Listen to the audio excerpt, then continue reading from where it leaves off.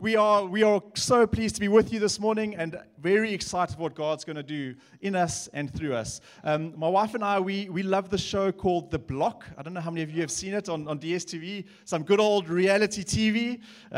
But it's basically, for those of you who don't know, it's a story of these couples, 5 couples get given this old, dilapidated house, and they need to renovate it. They come in, they spend about 3 months busy renovating this house, and in true reality TV style, the camera follows them wherever they go.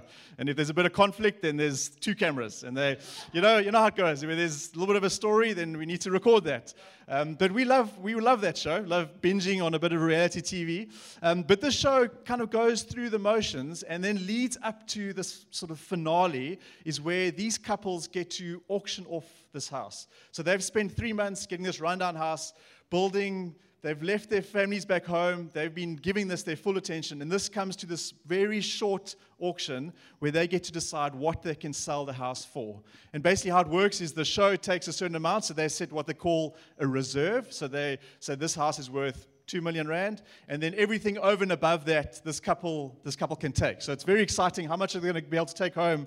And this one auction starts. There's this front-running couple. They've been doing well the whole season, and this auction starts, and all of a sudden, things go bonkers. Things go crazy. There's this one guy there who's sort of a regular bidder, and then there's this mystery bidder, this almost unassuming lady standing in the back, who just keeps raising her pedal. She just keeps lifting her pedal, and this price goes higher and higher and higher. Eventually, the house sells for 40 million rand plus, this renovated house. This couple can take home more than 10 million rand after basically spending 3 months on this. They're crying, they're hugging, there's talks of trust funds, paying off home loans, educational policies. Their kids are going to be those trust fund babies. You know those trust fund kids that we all look at them and growl at them? They're going to be those kids. But then, as the show ends, Scotty, who's the host of this, also Scotty, says he's never seen this before in all of his life, that things would get this crazy on reality TV. And then at the end, realized that mystery bidder was actually a fraud. She had, true story. She had submitted, spoiler alert, Gabe, I know you like The Block. Okay. But she had submitted fraudulent bank statements just to get in on the show. And she was raising that pedal, but there was nothing behind it. There was no money to back it up. And this house, at the end of all that, wasn't sold. Sorry, Gabe, I can see the despair in your eyes. I often talk about the show with Gabe, and we've skipped a bit ahead, so this is a spoiler alert for him. But this despair of this couple that now they don't know where they stand. And I wonder if you've been in that situation too, where things are not what they seem. I get involved in this all this hype, all this excitement, all this energy going on, but in reality, things are not what they seem.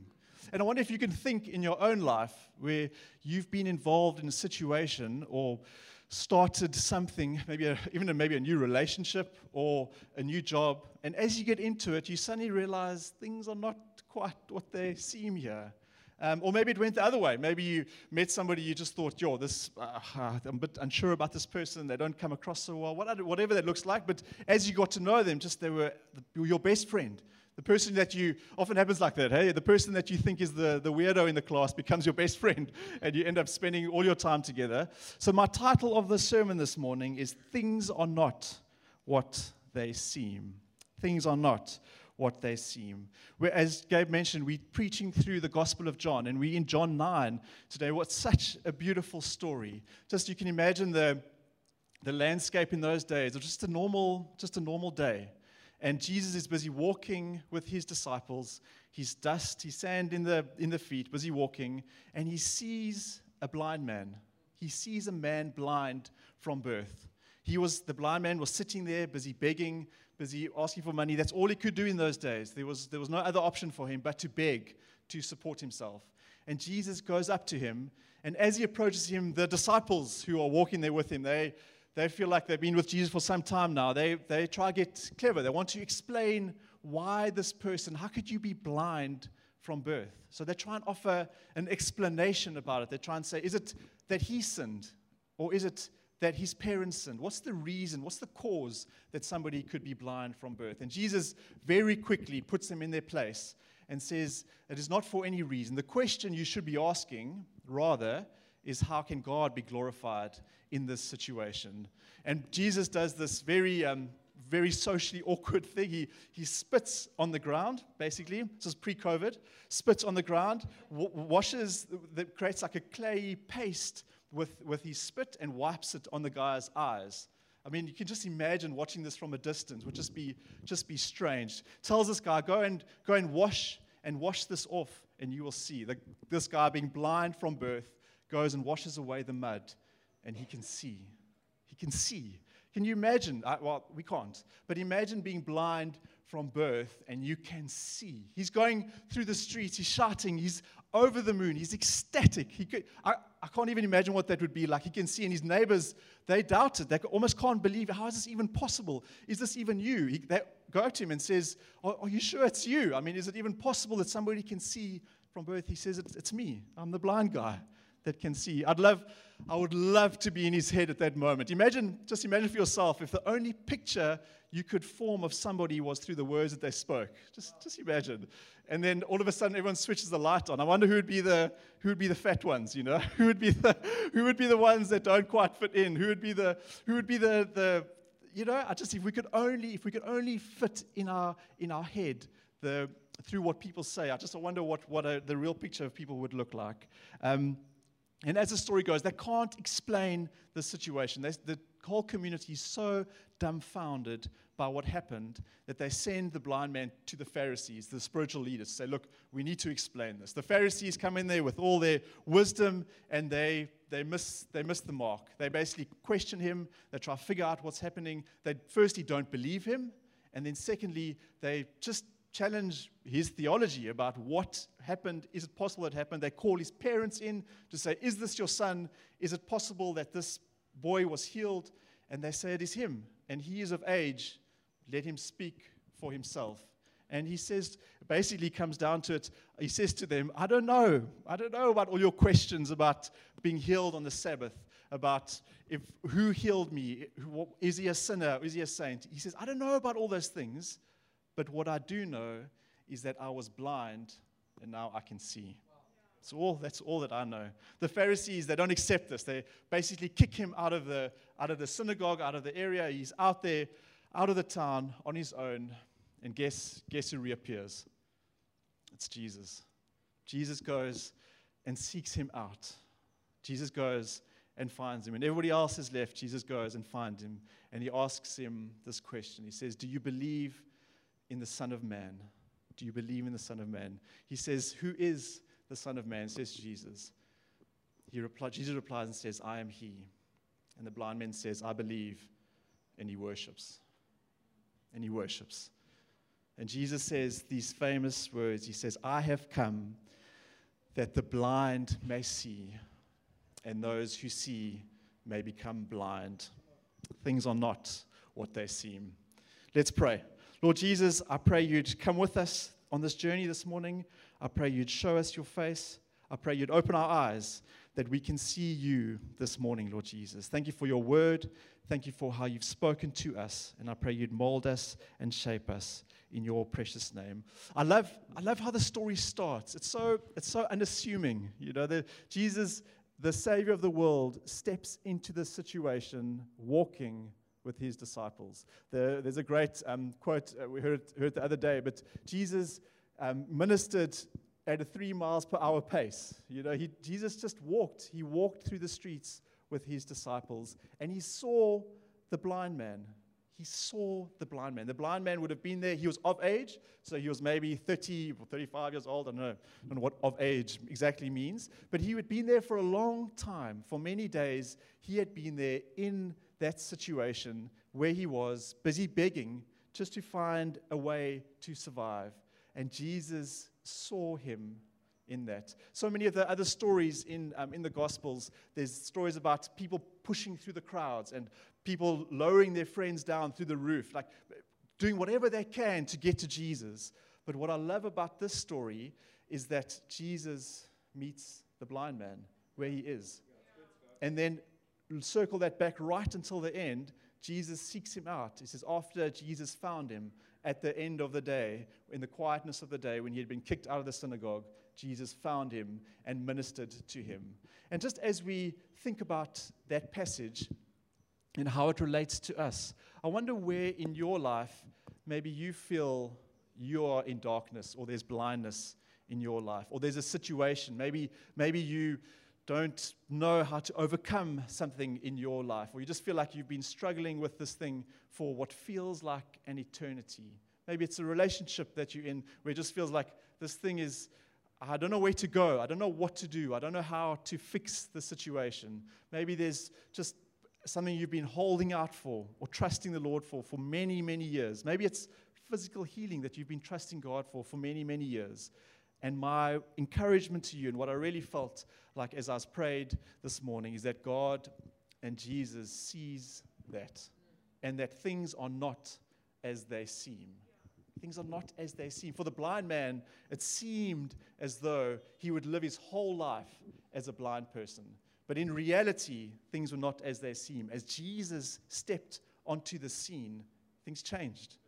Things were different. And that is my prayer this morning, is that you would have a realization of Jesus stepping onto your scene, stepping into your situation, stepping into what you are trusting him for, and that will change everything. Just a personal story for us. Amy and I, we've got our two little champions who keep us up at night, and we love them to bits. But it wasn't always like that for us. We got married, and for a long time, we struggled to have kids. It sucks. I'll tell you, particularly that journey, it's difficult, man. When you got these desires in your heart, you know what God's put inside of you, and it's just a difficult situation. And it went on for months. The months turned to years. Eventually, it went for 4 years. We were in that journey, in that wrestle of trying to figure things out. And in that time, we needed to settle some big things. Settle what does it mean to maybe not have our own children? What does that look like? What is the Lord's plan for us? But in that, also felt like we were seen by the Lord, and he was with us. And in that moment, and in going through it, and kind of the gift of hindsight, looking back now, I can say with confidence that things were not what they seemed. In that moment, it feels like it's absolute despair. But as we look back, things were not how they seemed. God blessed us with Zach. He blessed us with Christopher, and we've got another one on the way. I'm joking. Jokes. No, I'm joking. I'm really joking. Yeah. Amy always, I'm ready for the third. Amy says she still needs a little while. Yeah.